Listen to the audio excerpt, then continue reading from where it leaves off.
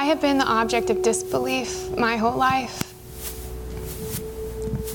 It greeted me as a child, this disbelief. And it helped itself to me, to my heart, marking me so deeply that, well, you don't know the level of repulsion people feel for you until you spend a good portion of your life not being looked in the eye. That was my life up until the moment Jesus found me. And what an unbelievable state he found me in. So, we packed, we cleaned, and we gathered for 3 years, though it felt like only days. And then the time came. Well, until his days were accomplished and he did what he came to do.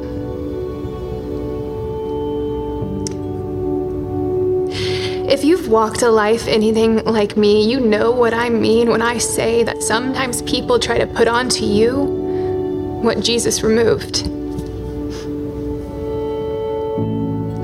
He was only gone from us, a couple of days the first time it happened. That mighty, miraculous morning, I went to the tomb, and he was very not dead. He called me by my name, and he gave me very specific instructions. So I ran to tell the disciples what I had seen, that he was alive. And they didn't believe me. I mean, had they forgotten that we stood shoulder to shoulder all this time? I may not be one of the 12 or 11 now, but I followed him just the same. But you know what? Their perception of me is not the image Jesus saw. I was no longer the cracked and crooked house that demons dwelt in. Because the moment I realized Jesus believed in me, I believed in him. And eventually, the disciples, they'd come around. Jesus kept appearing to a few, then to hundreds.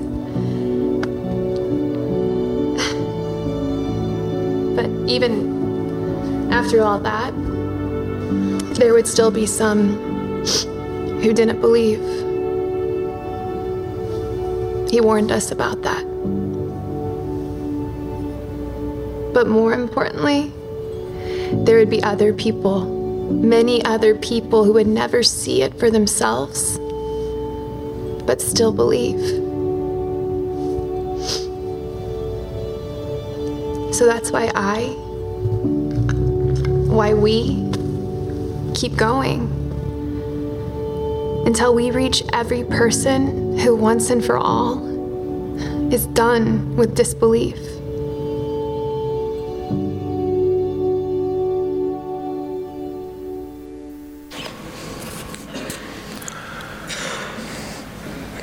Will you pray with me, please? Lord God, Heavenly Father, such an intense story as we approach this Mother's Day weekend and message. So many things happening in our culture and context with regard to gender and roles and family life. Lord, so much happening in the culture around the world with regard to the status of women. And Lord, here you give us indications from your word on how it can be in the kingdom of God and how life and relationships can be different among men and women. We ask that you would send your Holy Spirit into our hearts and minds this day as we consider your word and as we consider your approach to the women that surrounded you during your earthly life and ministry. We ask and pray this in Jesus' name, and all God's people said, amen.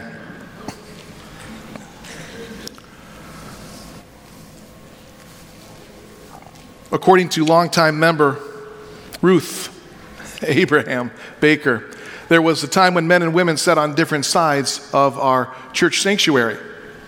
As you know, in the big church, there's two sides. There's a left side and a right side. And apparently, the women sat on the pulpit side and the men sat on the baptism font side. And this happened for decades, apparently.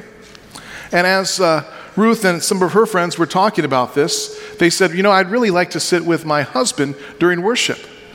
And so Ruth got up the gumption one Sunday to take off her hat and to inconspicuously sit on the men's side of the congregation. And you know what happened that Sunday morning? Absolutely nothing. So Ruth's friend said, I think I'm going to do the same thing. And so the following Sunday, Ruth's friend also did this. And you know what happened? Absolutely nothing. And then Sunday after Sunday, woman after woman with hats on sat on the other side of the sanctuary. And before you know it, St. Lawrence Lutheran Church was fully integrated with men and women sitting next to each other in worship. And the church did not burn down. And the gospel of Jesus was proclaimed, and people's lives were strengthened with the good news of salvation through Jesus Christ, our Lord. And the rest, as they say, is history. By the way, Ruth adds this. Ruth says, Pastor, that's not the only revolution I started at St. Lawrence. There are many others, but we don't have time for that today. I can't wait to hear the rest of the story, Ruth. It's interesting, this role of women and the status of women, not only today as we consider equality, but as we look back in biblical times. In first century Judea at the time of Jesus, under Jewish law and custom, the status of women was quite different than it is today in our current culture and context. Looking at the status of women under Jewish law at that time, at the time of Jesus, women were considered inferior to men and were also under the authority of men. They were mostly confined to their father's home if they were not married. If they were married, they were confined to their husband's home. Unmarried women were not allowed to leave their homes without the permission of their father. Married women were not allowed to leave their homes without the permission of their husband. Ladies, how are we doing? How's the blood pressure? Let's breathe through this, okay? Women could not testify in courts of law for trials. They could not appear in public venues without an escort. They were not allowed to talk to strangers. And women in public, they had to be not once but twice veiled, doubly veiled. Enter Jesus into this culture and context and consider those scenes of Jesus where he's encountering women from different backgrounds, from different parts of his own life and ministry, and watch how Jesus treats women as opposed to how the current context of culture would have Jesus engage women at that time. First, think about the scene of Jesus and his mother at the wedding in Cana. They run out of wine. Oh my goodness. So Jesus' mother approaches Jesus and says, hey, they've run out of wine. In other words, son, can you do something about it? Jesus kind of challenges his mother and says, my time has yet not come. Not yet, Mom. And yet his mother knew something was up. And so Jesus' mother says to the attendants there, be close to Jesus. Look at what he's doing and do whatever he tells you to do. And Jesus, out of love for his mother perhaps, certainly out of love for these people who are getting married and for their guests, looks at those 6 jars of water, changes the water into wine, but not just any wine, great wine, just not a little sample of wine, but 6 full jars of wine.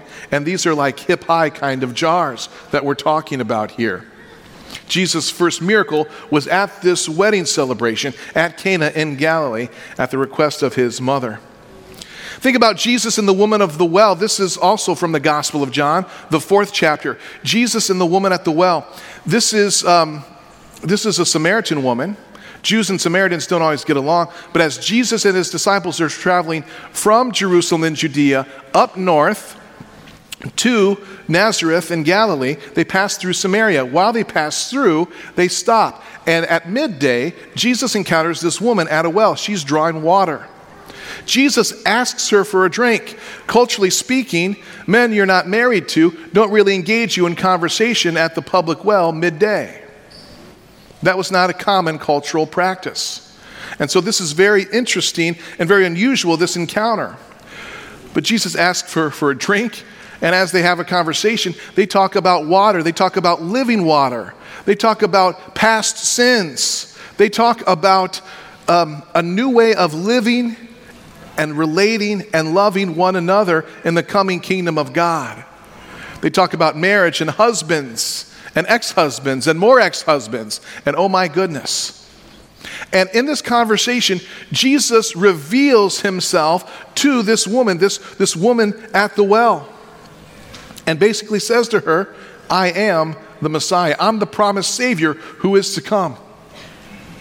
And then this woman goes and tells her friends, and they come and they experience Jesus for themselves as well. Jesus is doing and saying things that really no one else was doing at the time with regard to his approach to women. Consider Jesus and the woman who was caught in adultery. This is from John chapter 8. And in this scene, the Jewish religious leaders bring before Jesus this woman who was caught in adultery.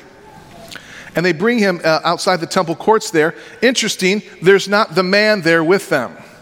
They bring the woman who was caught in adultery. What about the man who was caught in adultery? There is a different standard, a double standard going on here.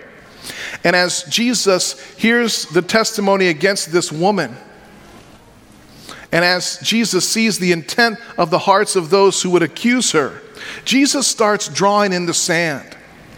And we're not sure what markings or pictures he's drawing or what words perhaps he's indicated in the sand there. We really don't know. That's a great question to ask Jesus in heaven. Lord, when you were drawing in the sand there, what did you write? What did you communicate? Was it a picture? Was it a word? Was it the sins of those accusers? What was it that was so profound? Because after Jesus started marking in the sand, one by one, the detractors left. Yet he who was without sin, throw that first stone. And one by one, they fall away. They drop those rocks, they walk away. There's no one left to accuse this woman. And Jesus makes mention of that. Woman, where are your accusers? There are none. Well, then neither do I accuse you. Go and sin no more. Jesus releasing this woman from the guilt and shame and from the accusations brought upon her at that particular time. And then Jesus, getting closer to his crucifixion on the cross and his resurrection on Easter Sunday, Jesus is anointed by a woman at Bethany. Jesus is anointed by a woman at Bethany, preparing for that week. And as this woman is performing this beautiful act of worship for the Lord, the disciples object. That expensive perfume, that ointment that you're placing on Jesus' feet, that could have been sold and the money given to the poor. How pious and how noble of the disciples. Even though we know that Judas was sometimes helping himself to the coffers of the collection of the disciples for the ministry there. But Jesus says no. What she is doing ought to be done. She's not only worshiping me, adoring me, praising me in this moment, she's also preparing me for burial, because something has to happen this week, something significant, something that's going to save sinners from their sins, something that's going to save you from eternity. This must be done. So Jesus receives this act of worship from this woman and chastises his disciples in the process. And then Jesus and his mother at the cross. Jesus is hanging there. Within perhaps minutes of his passing, we don't know. Certainly his time is coming. But he's hanging there, beaten and bloodied, deserted by most, even though a faithful few remain. Some of the women who are following Jesus are at the foot of the cross. Also John, the disciple whom Jesus loved, is also at the foot of the cross. And they are there witnessing this happen, witnessing this grave injustice, but powerless to do anything about it. And in all this moment, as the pain and the horror of suffocation is coming upon Jesus' physical body, as Jesus is taking the sins of the world upon himself and the sacrifice that must be accomplished for the salvation of humanity, Jesus regards his earthly mother. He takes care of his mom. And he says to his mom, behold your son, and to the disciple whom he loved, that is John, behold your mother. What a beautiful act of adoration and acknowledgement from Jesus to his earthly mother, Mary. Do you sense the shift in the treatment of women between what Jesus' current cultural context would allow or provide for, and what Jesus is doing through his words and his actions as the true Son of God and the Savior of the world? He's acting different. He's using different words. He's treating women in his life differently, regardless of their relationship with him. And he's calling the disciples and his followers to a new way of being, to a new way of living, to a new way of loving in the coming kingdom of God that enters into this world through his life, death, and resurrection. Notice the shift. Jesus engages in intentional conversation with strange women. That wasn't done at that day and time. He encourages and challenges women. He ministers alongside of women, not a common practice of rabbis in that day. Jesus included women among his close followers. Think of Mary and Martha, and yes, also Mary Magdalene. Jesus received the hospitality and worship of women. Jesus blessed women with his presence and power and his miraculous acts. Jesus forgave women and called them to repentance, just as he would men. Jesus noticed women doing good works. And of course, Jesus loved his mama, just as he should. Friends, Jesus did not treat women the same as men. He treated each person as he saw fit. But he did treat women and men as co-equal heirs of his promises and ensure that they have a place in the coming kingdom of God. Jesus was a revolutionary when it came to his relationship with the women in his life and the women that he encountered in his earthly public ministry. And Jesus also elevated the status of women in the practice of his day, unencumbered by the pressure of the surrounding culture or the entrenched opinions of others. Friends, what an inspirational message for us on this day when we honor some of the women in our lives. As we look to them, not only as leaders in the home, but also leaders in this world, and as we look to their love and their sacrifice and their faithfulness to the Lord and to our families, we can learn a few lessons from Jesus on how to honor the women that God has placed in our lives. One final story from the scriptures, also from the Gospel of John. This is John 20, one of the scriptures that was read earlier. Jesus appearing to Mary Magdalene following his resurrection. It was the day that Jesus came back to life. The scriptures record no other instance of Jesus appearing to anyone. And the first person that Jesus chooses to show himself to after he has come back to life is a woman, one of his followers, Mary Magdalene. And in this encounter, we see not only Jesus appearing to Mary Magdalene, but just before that, there's two angels who are already in the tomb to announce what had happened. As they asked Mary, "Woman, why are you crying?" "Well, it seems that they've taken my Lord away. I don't know where they've put him. What am I to do?" Jesus appears on the scene, but Mary thinks it's a gardener. "Woman, why are you crying?" he asks. "If you've done something with Jesus, let me know. I need to go see him. I need to go finish the preparations for his burial to make sure that everything is in order and everything is as it should be for my Lord." And then Jesus calls her by name, Mary. And she recognizes the voice of her Savior, Rabboni, which means, of course, teacher, rabbi. And as they're about to embrace, and Mary wants to cling to Jesus, Jesus just pauses her for a moment. "We can't do this just yet because I have not yet returned to the Father. But go, tell my brothers, tell the other disciples, tell my other friends and followers that I'm returning to my Lord and your Lord, to my God and your God." Friends, you can check this out in the Gospel of John. This is the first time that Jesus references his Lord, his Heavenly Father, as your Heavenly Father. His Lord as their Lord, his God as her God. Jesus is communicating in a little bit different way here with Mary to indicate that now through his life, death, and resurrection, the relationship with the Heavenly Father is going to be different. We have access to the Heavenly Father through Jesus Christ, through his life, death, and resurrection. And he communicates that first to Mary, first to a woman. He could have done it in any way. He could have done it to hundreds and thousands all at once. He could have just done it to the disciples, the 12 perhaps. He could have just done it with Peter, James, and John, that inner circle of the disciples. But he chose to do it with one of his women followers. He chose to reveal himself first, post-resurrection, to Mary. And friends, I think that's significant, and you better believe it's intentional upon the part of the Lord.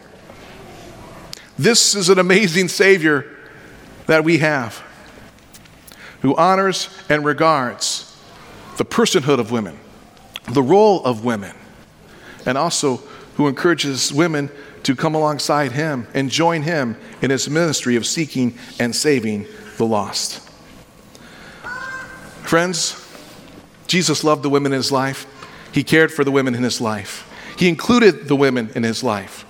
He forgave the women in his life. He lifted them up out of their current cultural status and standing. And he also invited them to join him in this ministry of seeking and saving the lost. Jesus loved women. He honored them. And he encourages us this Mother's Day, 2022, to go and do likewise. Friends, happy Mother's Day.